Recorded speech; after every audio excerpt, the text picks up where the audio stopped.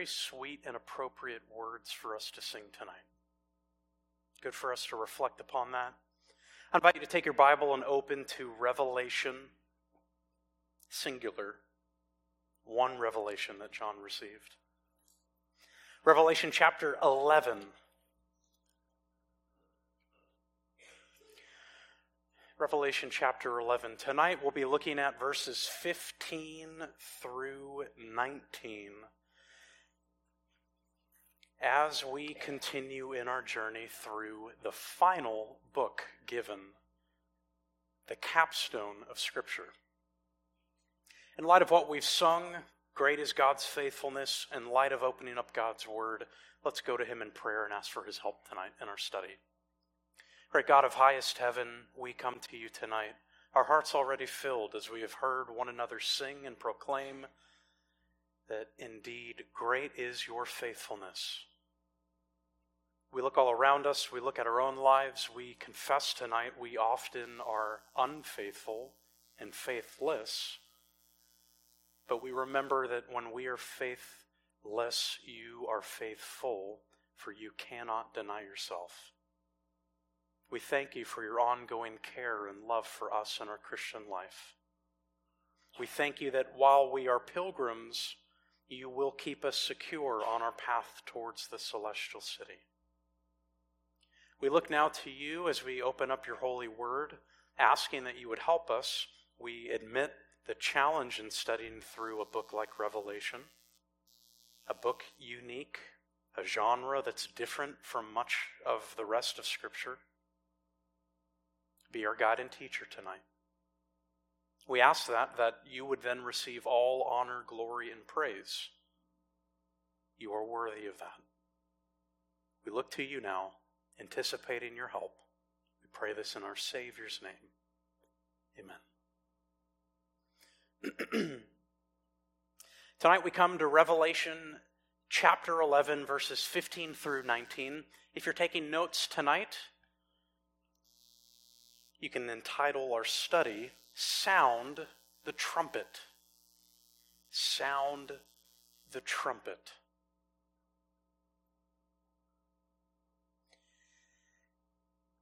It was on May 29th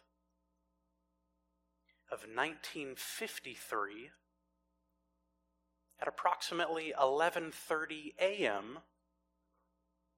that two individuals made it to a place no one else had been before. What am I speaking of? Who am I speaking of? Of course, Sir Edmund Hillary and Tenzing Norgay, the very first humans to make to the very top of Mount Everest. Yes.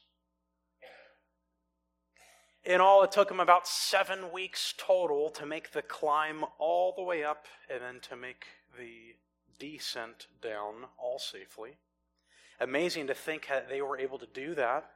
You think of all the advances since then in technology and ability, and yet, for the most part, they made their way up, they made their way back, they established what is really the main route to head up to the top of Mount Everest.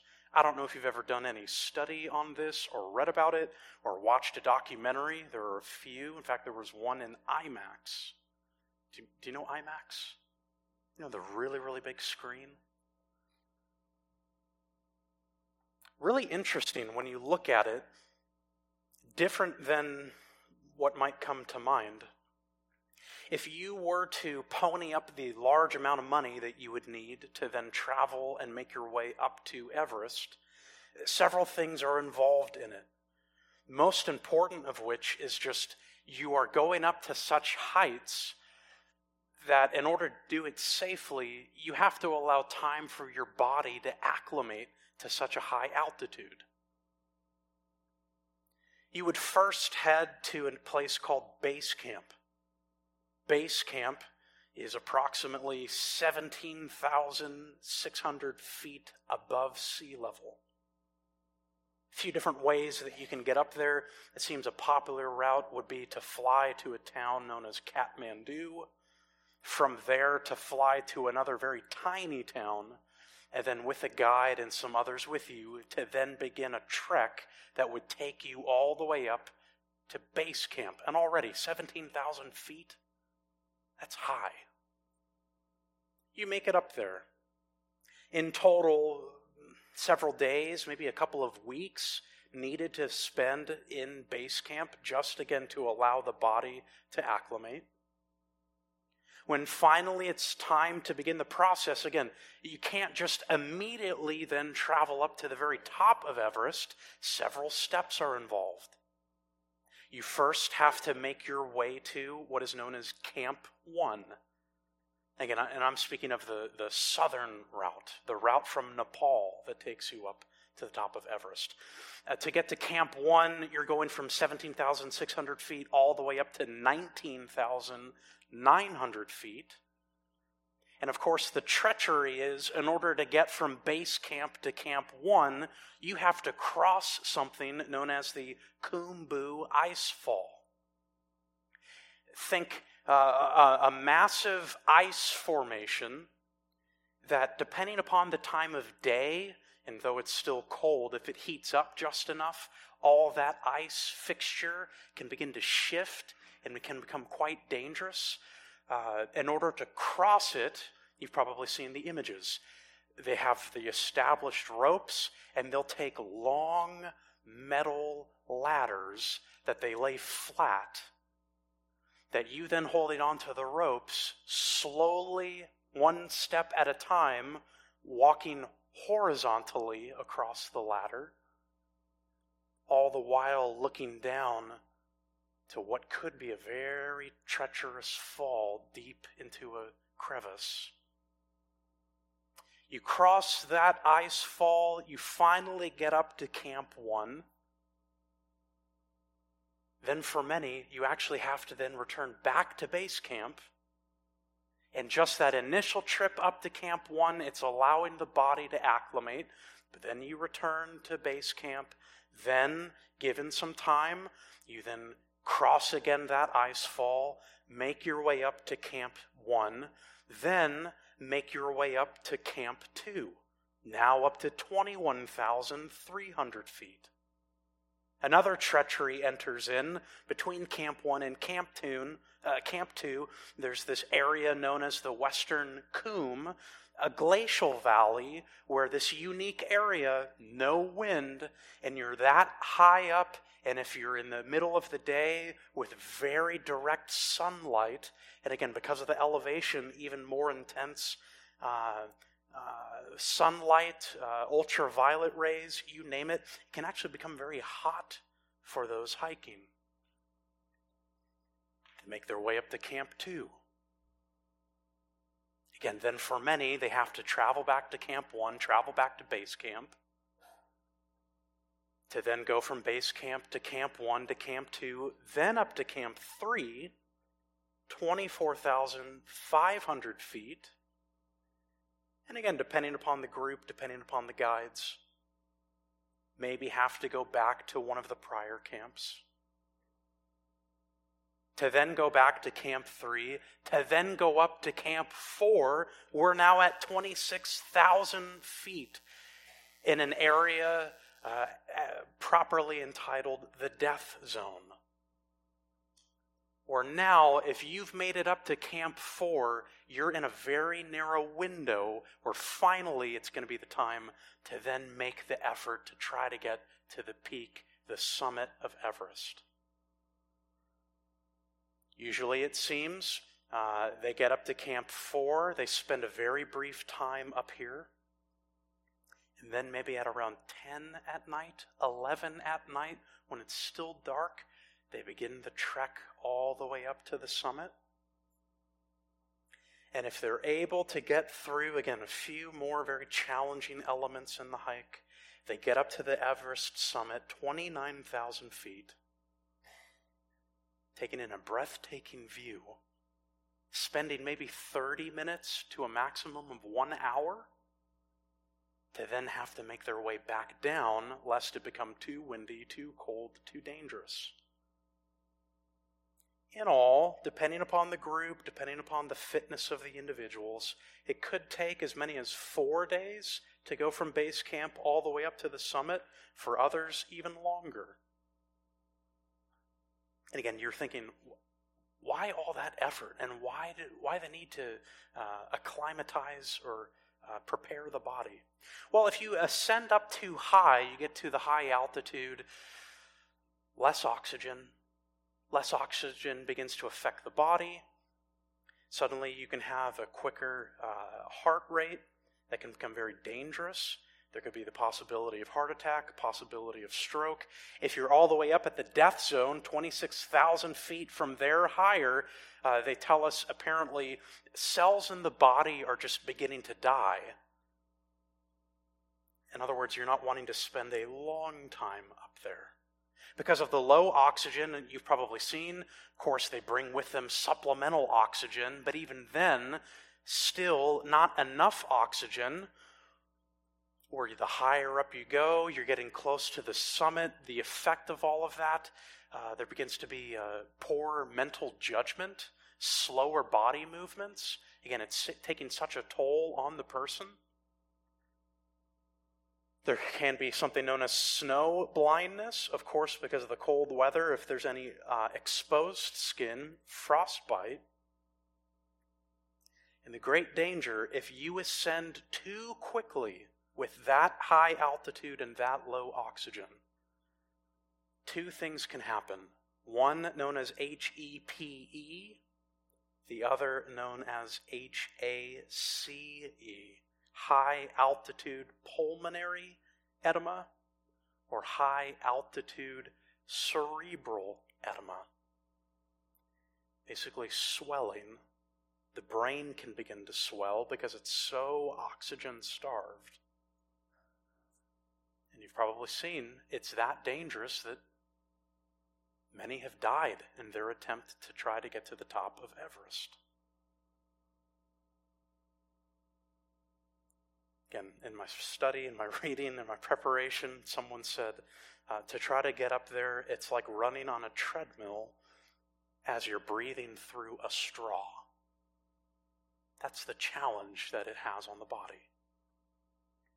Now, you're sitting here this Wednesday evening and you're thinking, thank you for that interesting science lesson, anatomy lesson, geography lesson.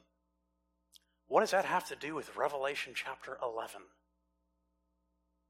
Well, I'm glad you asked. There's a parallel. Here's the parallel. In the course of our study in Revelation, we move forward, we advance in the events, but then you notice there have been these periods where there's a pause, an interlude, to kind of slow down, catch our breath, recapture what's going on. When the interlude is over, then elements in the account continue to unfold, the chronology advances, and then another interlude, another pause. Walking our way through Revelation is similar to the way that you would make your way up Everest. We can't just march all the way through it quickly, but rather, beginning at base camp, we take a few steps forward, grasp what's going on, we take then a few steps back, we have these interludes, we pause, we catch our breath, to then resume the journey, make our way up to a higher camp, to then go back, catch our breath, acclimatize our mind to what's going on in Revelation.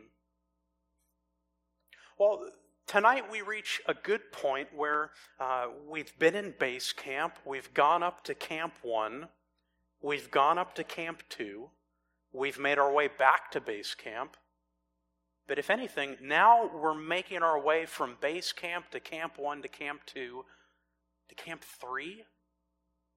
With our eyes looking ahead, soon we're going to be making it to Camp 4 and then finally the summit of Revelation.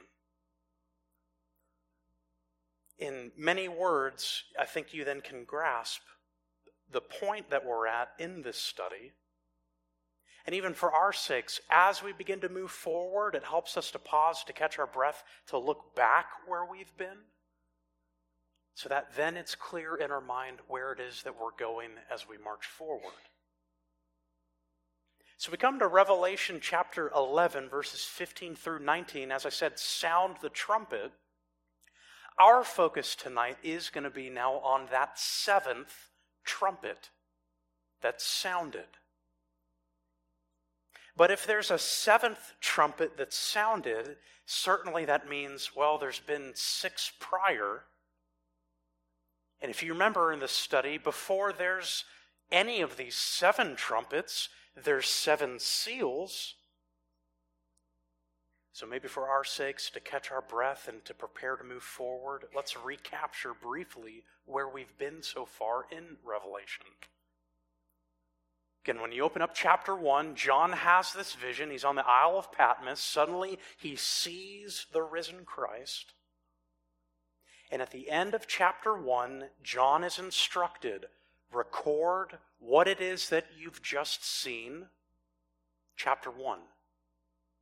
Record the things that are taking place in the present. That's chapters 2 and 3. Again, the letters that go to the 7 churches. And then how John is told, then I want you to record the things that will take place after these things. In other words, John, you're going to be seeing things happening in the future. You are to record as best as you can what it is that you see in this vision. That element begins in Revelation chapter 4. You remember this. And before he even jumps into the details of what's going on the earth in the future, John begins first seeing what's going to happen in heaven. Revelation 4, Revelation 5. Revelation chapter 4, John sees and beholds the throne, the one that God himself sits upon, and all the figures around it, these angelic creatures, the 24 elders representing Old Testament saints and New Testament saints, all there praising. Then in chapter 5, what's introduced in chapter 5 is this scroll that's sealed, the title deed to the earth. That John looks, he begins to weep. Why? Do you remember? No one is worthy to open it. No creature, sinful human or even sinless angelic creature, is worthy to open this scroll. So John begins to weep. Is there any hope? Is evil going to win and have the final say? And he's told in chapter 5, stop weeping. Behold, the Lion of the tribe of Judah. John hears this, and then he looks and he sees what looked like a lamb that was slain. None other than our glorious Lord Jesus Christ, this perfect mediator, God's Son, whom he sent forth to finish this mission to save his people. The Lamb then takes the scroll. The Lamb then is worthy to break the seal. And as that first seal is broken, we're introduced to 7 seals total. We move into Revelation chapter 6. Each one of these seals representing, again, looking ahead into the future. What's recorded now hasn't happened yet on this earth.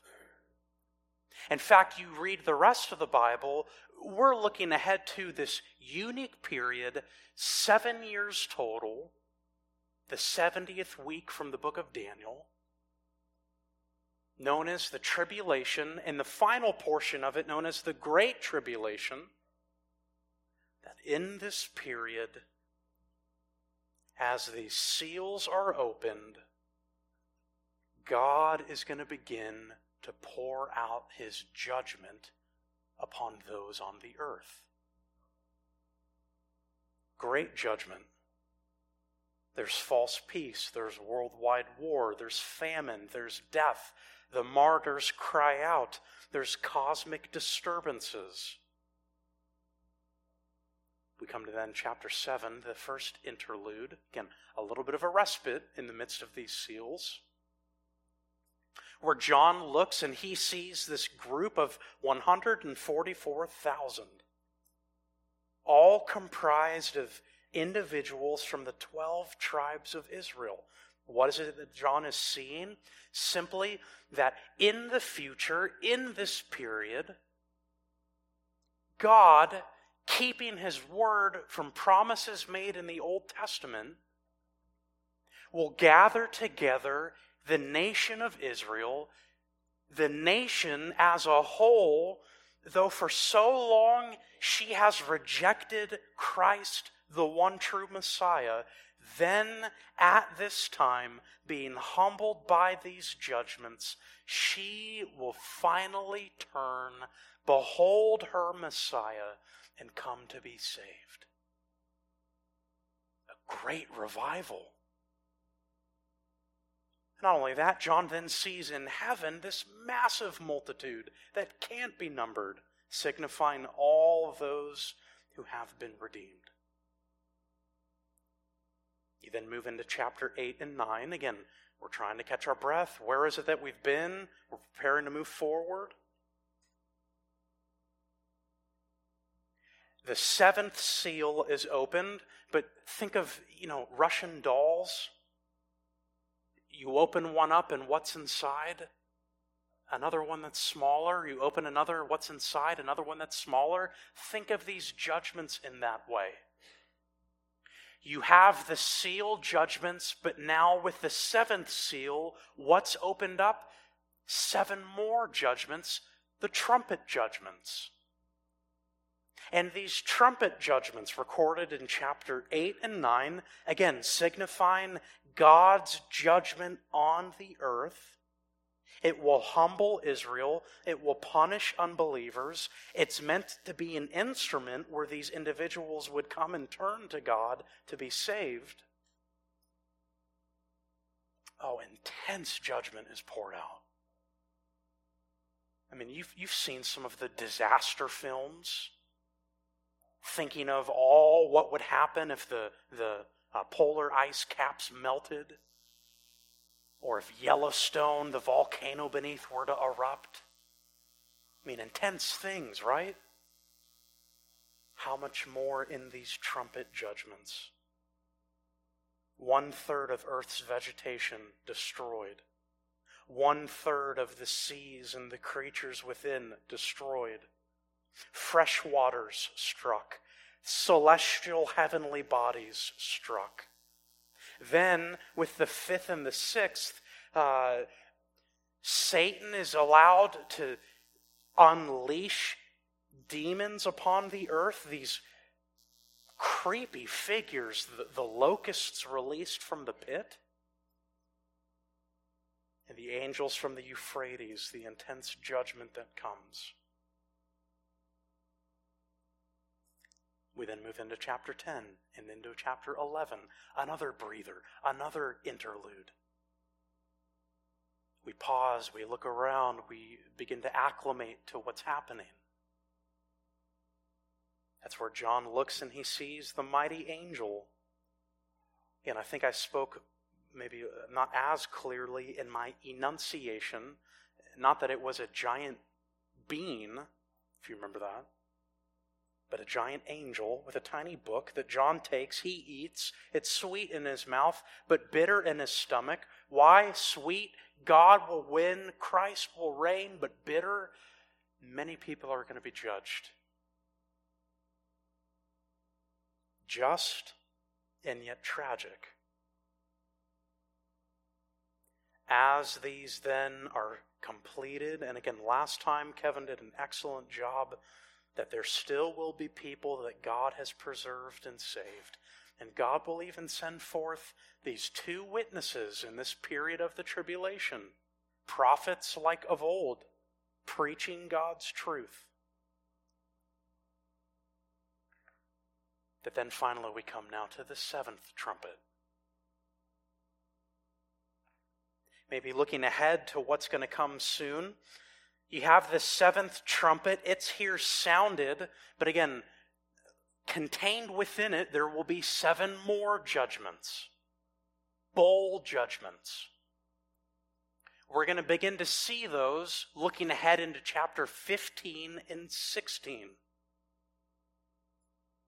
But if that's in 15 and 16, and we're at the end of 11, what happens in verses 12 or chapters 12 through 14? Well, similar to in film, you might have something portrayed from the perspective of one individual, only then to see something told from another individual's perspective. Chapters 12 through 14, it's as if the camera is going to shift and pan to Satan and view things with the tribulation and all of cosmic history from his perspective. And that helps us just make sense of why does it seem like things might jump back and forward? Simply looking at it from another perspective. Now, friends, that was 30 minutes of an introduction. If I was in my seminary class, I know I would be dinged. But all that's necessary. Otherwise, we don't know what's going on here. We come now to the seventh trumpet, verses 15 through 19. Tonight, the outline is simple. 3 words that unpack the seventh trumpet. 3 words that unpack the seventh trumpet.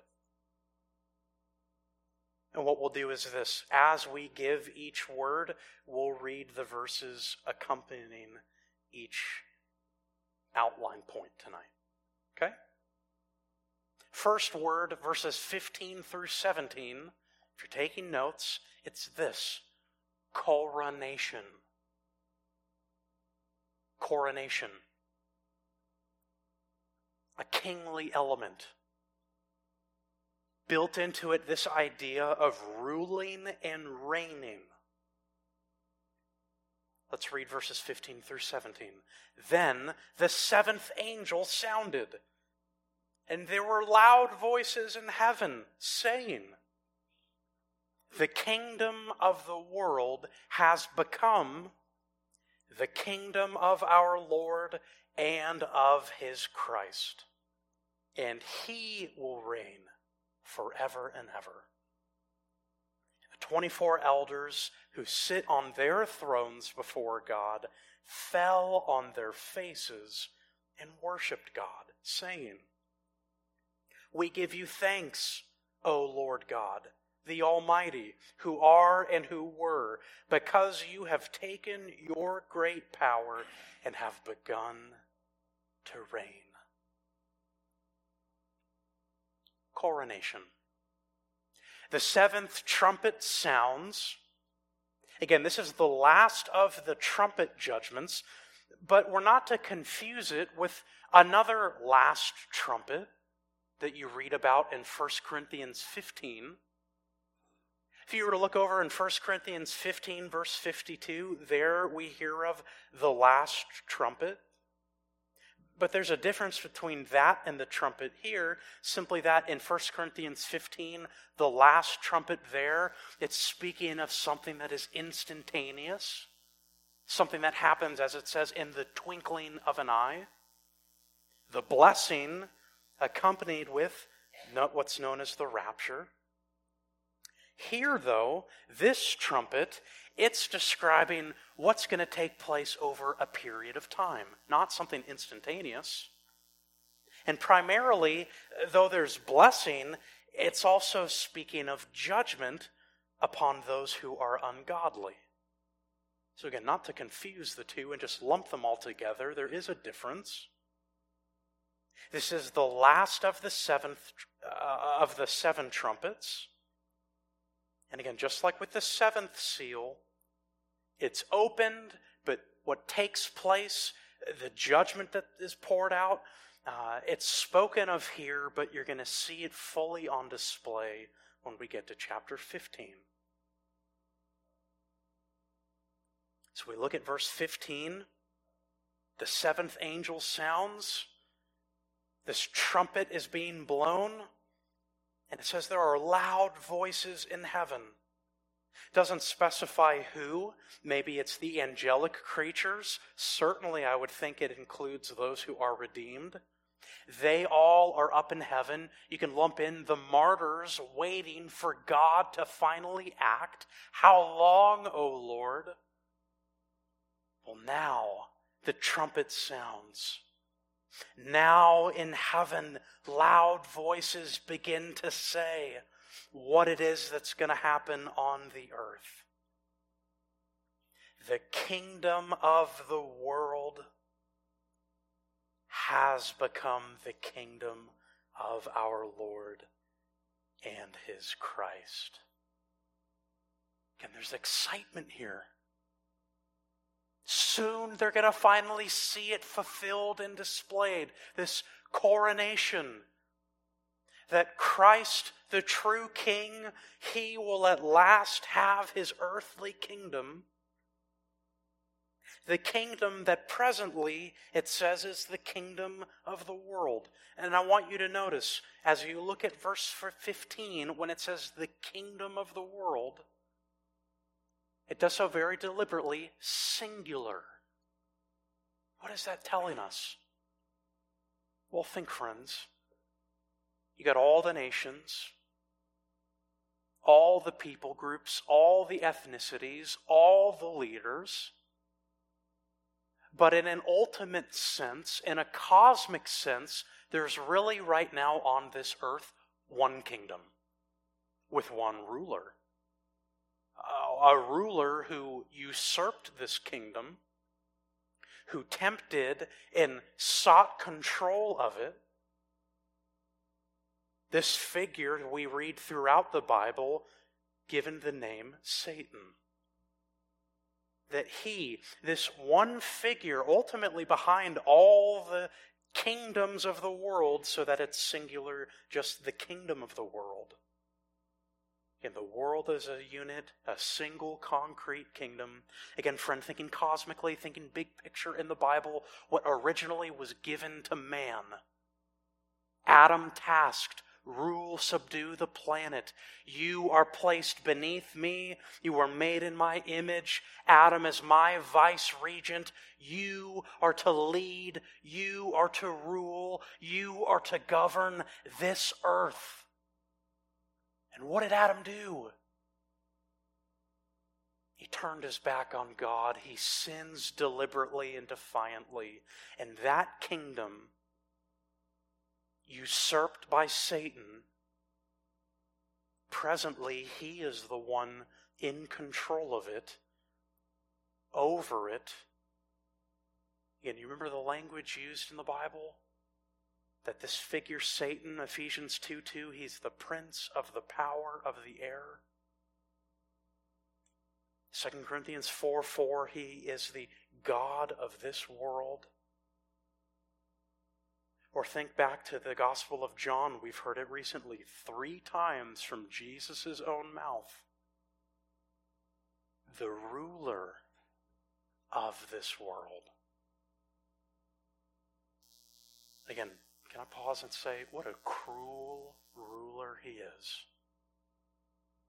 And how sad and tragic that people on this earth believe that they are free. Believe that they are independent and finally can have it their way. All the while they are slaves to sin, controlled and influenced by this harsh, wicked ruler.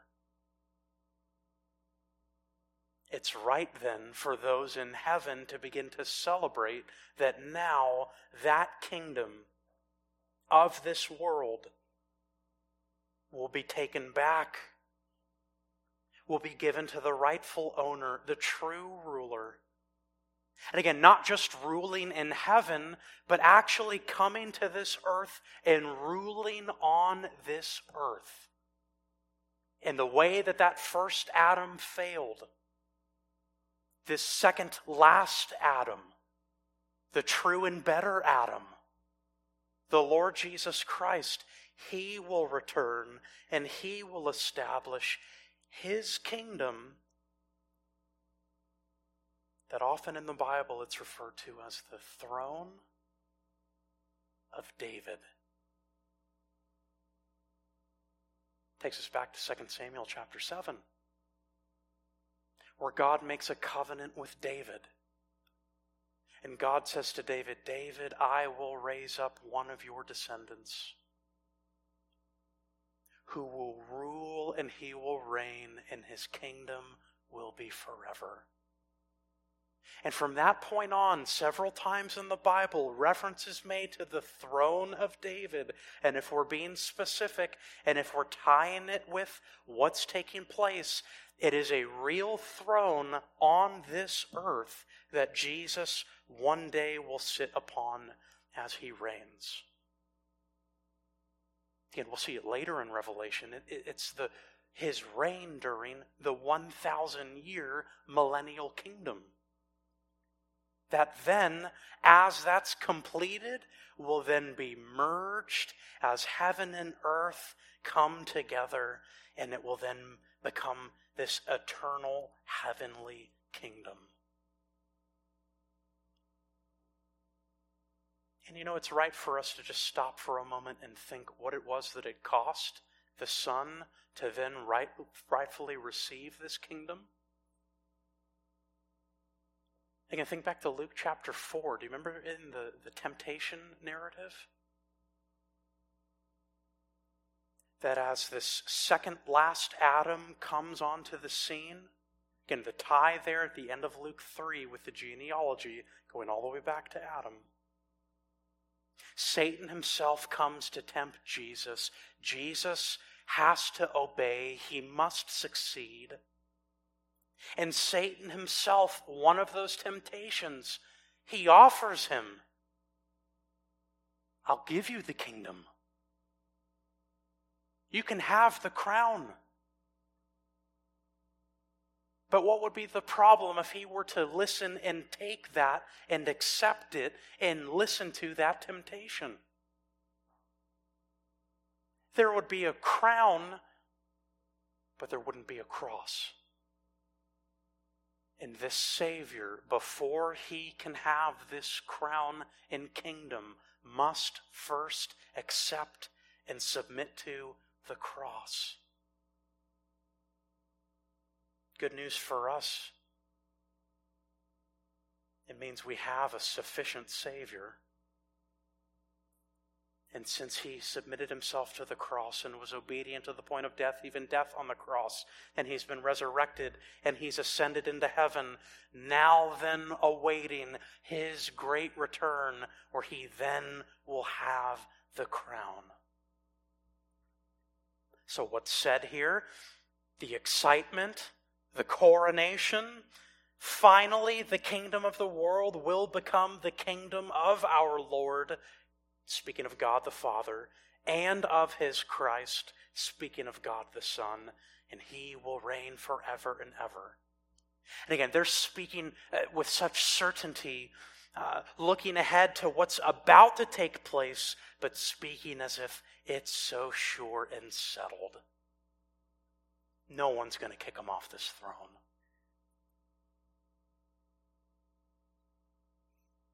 And you know, we could take time to walk through many Old Testament passages that speak to what this kingdom will be like on the earth, and all those on the earth who will stream to it. You can read about it in Isaiah chapter 2, Daniel 2 verse 44, Daniel 7 verses 13 and 14, Daniel 7 verse 27, Micah chapter 4 verses 1 through 3, Zechariah 14 verse 9. It's even announced when Gabriel speaks to Mary in Luke 1 verse 31 through 33. Even, again, sometimes we read this account and we laugh thinking, what are they thinking? Acts chapter 1 verse 6.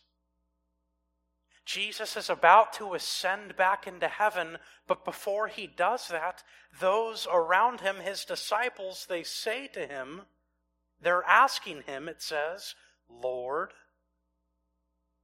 is it at this time that you are restoring the kingdom to Israel?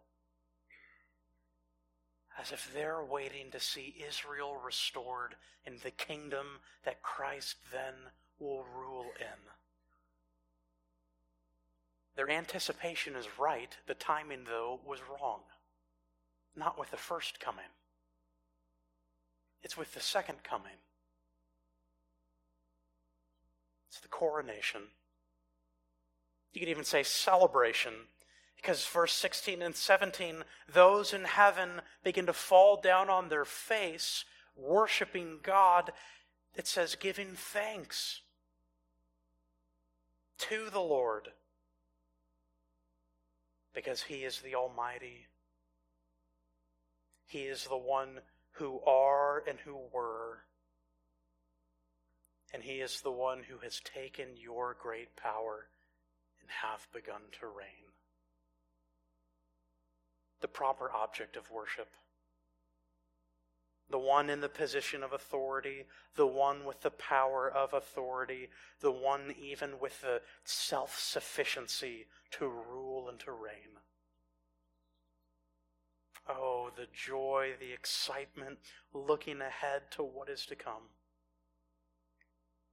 But that takes us now to our second word. With the seventh trumpet being sounded, there's coronation, but there's also going to be confrontation. Verse 18. And the nations were enraged, and your wrath came, and the time came for the dead to be judged, and the time to reward your bondservants, the prophets, and the saints, those who fear your name, the small and the great, and to destroy those who destroy the earth. What's the confrontation? Well, there will be blessing, there's going to be reward, but primarily with this trumpet being sounded, and again, you think contained within will be these bold judgments that we're going to see soon in Revelation. That as that's about to be unleashed, again, the amazement that there will be people on this earth still banding together defiantly against God, enraged and angry, wanting to overthrow God from being the ruler. Can I teach you all a lesson tonight about sin? And again, this is appropriate for even the children. It's something that we say in our household. Sin is stupid. Sin is stupid. I mean, when you really get to the heart of it, it's not making sense. It's illogical. Good young children to learn that soon. Following the path of sin, that's not going to lead you to happiness. That's going to lead to what is sad and hard and painful. And if only those would learn this lesson, and yet sin is stupid, the nations were enraged. They still band together, and they think, we're going to see it later in Revelation, they're going to band together, they're going to march out to this valley, this battle site known as Armageddon. And they think that they are going to fight and be victorious against the risen Christ? I mean, what? How foolish is this? And yet sin is stupid. And these individuals, I mean, you think with these judgments taking place on the earth, what should humble them, what should bring them to the point I've sinned against this God. Clearly this God is powerful. I need to come to him on his terms and ask for mercy. And yet they don't. They band together. It's just like what we read in Psalm 2. The kings of this earth have taken their stand.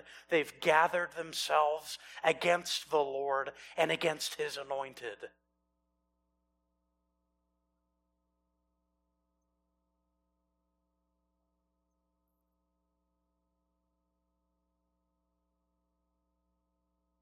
All these signs, all these plagues, all these judgments, and yet they're hardened.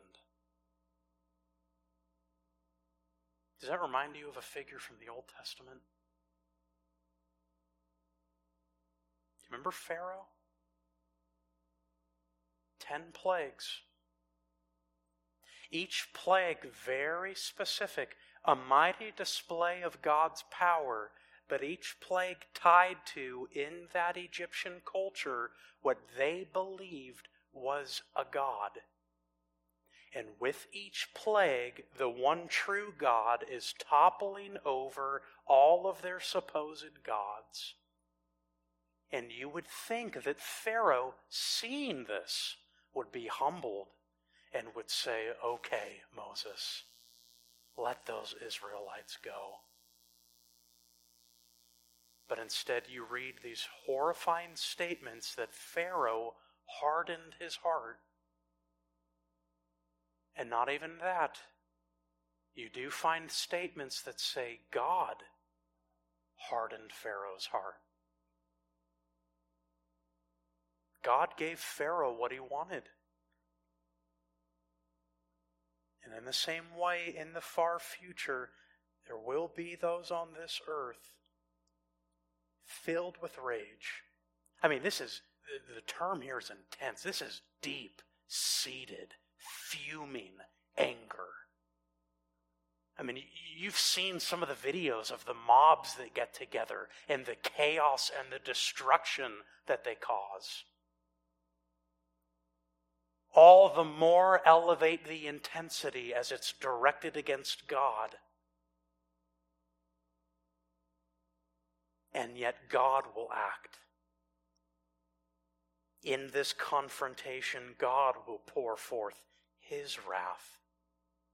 Your wrath came.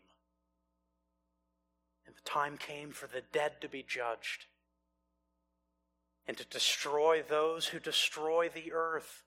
Again, we're going to be introduced in chapters 12 through 14 to some of these key figures that will set themselves against the one true God and will lead those on the earth in rebellion against God. But they will be destroyed. God's wrath will be poured out. Again, we read this, and not to just let this be a textbook lesson. This ought to alarm us, and this ought ourselves to make us pause. Am I being hardened to the Lord and to his word? Or is the ministry of God's word and the ministry of God's power, is that rightly humbling me? Now, a few things here are even lumped together in the confrontation. It says, the dead will be judged. Who is this referring to? Hard to determine.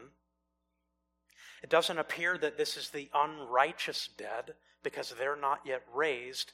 That's going to happen after the millennial kingdom. It doesn't appear that this is referring to what we'll read of in Revelation 20, the great white throne judgment. That's something that only unbelievers will face, as they're going to be judged and punished according to their sinful deeds. Seems like maybe lumping all of it together, a general reference even to all of these future judgments, speaking of them as if it's just one ultimate event.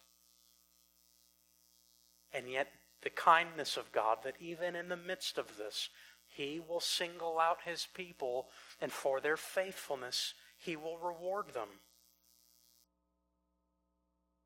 rewarding, it says, your bondservants, the prophets.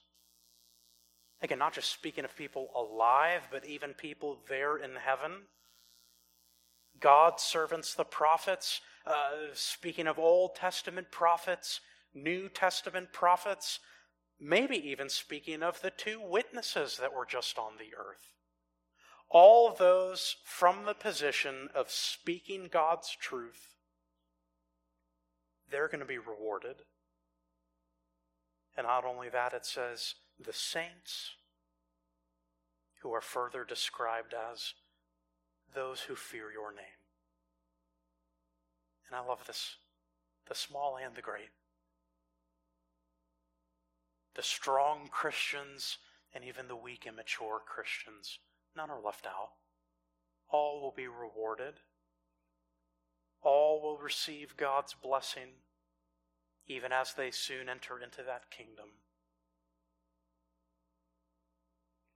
You know, as that's pointed out, it's helpful for us to stop and think there are these places in Scripture where God himself is the one who speaks of rewards for faithfulness, as if that reward is a legitimate motivation for seeking and serving him. Not that in an ultimate sense, that's why we're faithful to God. In an ultimate sense, our heartbeat is to glorify God and to enjoy him forever.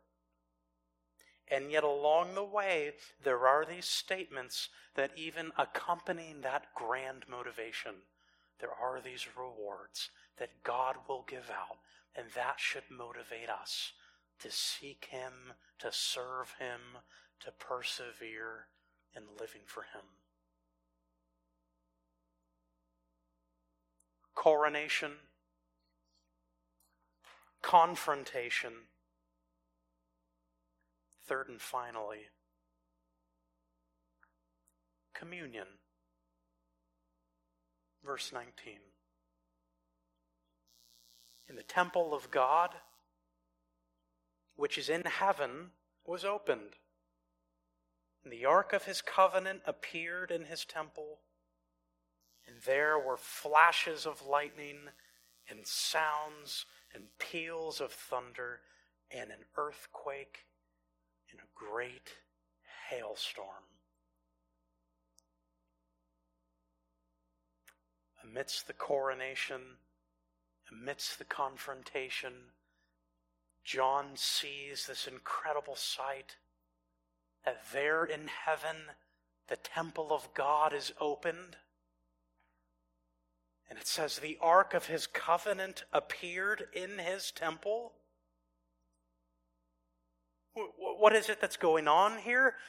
This last word, this last image of what John sees as the seventh trumpet is sounded, it is the promise of communion. Communion, not in the sense of this last Sunday, the Lord's table, but rather the sense of fellowship, closeness and intimacy, unbroken fellowship with God. Again, what's the imagery here? He sees the temple in heaven. The true temple, which the earthly tabernacle, the earthly temple, was a mere shadow and picture of. The temple then, it's the very place where God's presence dwells. Certainly the place where God's throne is, that we read back in chapter 4. And as he looks and he gazes upon this, it says that it's now opened. And not only that, the ark of his covenant appears. Again, we read that, we have to then go back to the Old Testament. What's the imagery? The imagery of the tabernacle, the imagery of the temple, the imagery of the Ark of the Covenant. Do you remember what it was for? That as God in the book of Exodus made this way for a sinful people to be close to a holy God, that he gave them instructions to build this tent, the tabernacle. That there within this tent, God's presence would come and dwell. something that was forfeited back in the garden. That God is making a way for sinful people to again draw close to Him. But in order for that to happen, because they're sinful, several steps have to be involved. There's got to be sacrifices. There's got to be cleansing. And even then, the instructions to build this Ark of the Covenant, this rectangular box covered with gold, with 2 cherubim on top, symbolizing God's throne, symbolizing God's presence. And even within that ark, they're to put Aaron's rod that blossomed, a container filled with the manna that God provided, and as well the stone tablets with God's law written upon it. So that there, at this Ark of the Covenant, again, do you remember its location in the tabernacle?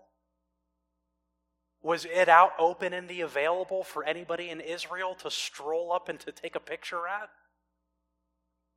No. You had the courtyard. That within the courtyard was the tabernacle. And if you were a priest privileged to enter into that tabernacle, would then you see the Ark of the Covenant? No. Not in the holy place. There would be a few other furniture within, but not there. No, only as you made your way into the very holy of holies, the most holy place. Something that only the high priest could do one day a year. Leviticus 16, on the Day of Atonement. That in that mysterious and majestic ceremony, He alone would make His way in. No chair is in the Holy of Holies because He can't dwell long in this place. And He would approach that Ark of the Covenant, and there the sacrifice, the blood would be offered on the top, symbolizing the forgiveness that God provides and the atonement that is made as sin is satisfied and atoned for. And why is all of this taking place? That sinful people can dwell close in fellowship with a holy God. But because of Christ and what all those sacrifices pointed toward, He offers His great once-for-all sacrifice. That veil in the temple is torn from top to bottom. Now there's access to God. But not only that, looking ahead in this scene, it says, the temple is opened, the ark appears as if soon coming down upon this earth, there will now be this intimate, close, physical communion with this God.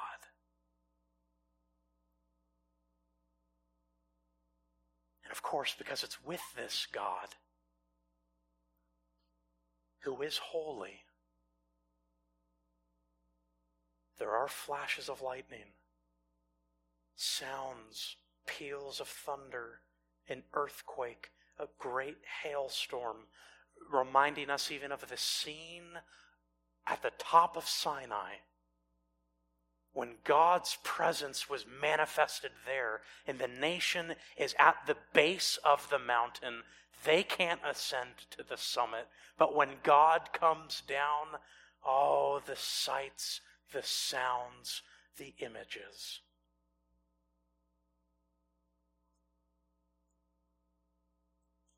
There will be this coronation. How tragic that there will be confrontation. And yet for God's true followers, there will be this communion which, looking ahead, Revelation 21, even as all these things will take place, and finally the ultimate judgment takes place, and then at last that millennial kingdom changes into an eternal kingdom, and the earth and the heavens become the new earth and the new heavens. Oh, we're going to hear it soon in Revelation 21, verse 3. Behold, the tabernacle of God is among men, and he will dwell among them, and they shall be his people, and God himself will be among them.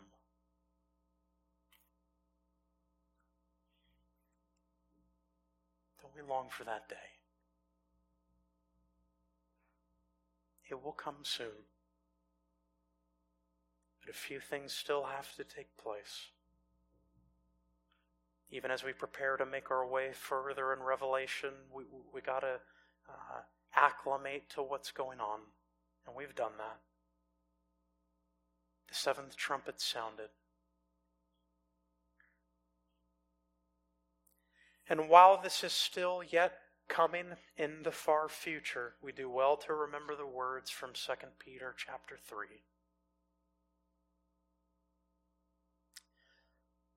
In light of these future things, what sort of people ought you to be? In holy conduct and godliness. This study is not just speculative, friends. This study is to give us hope of what's going to happen, certainty of what awaits us, to fuel us now in the present, to be his faithful witnesses.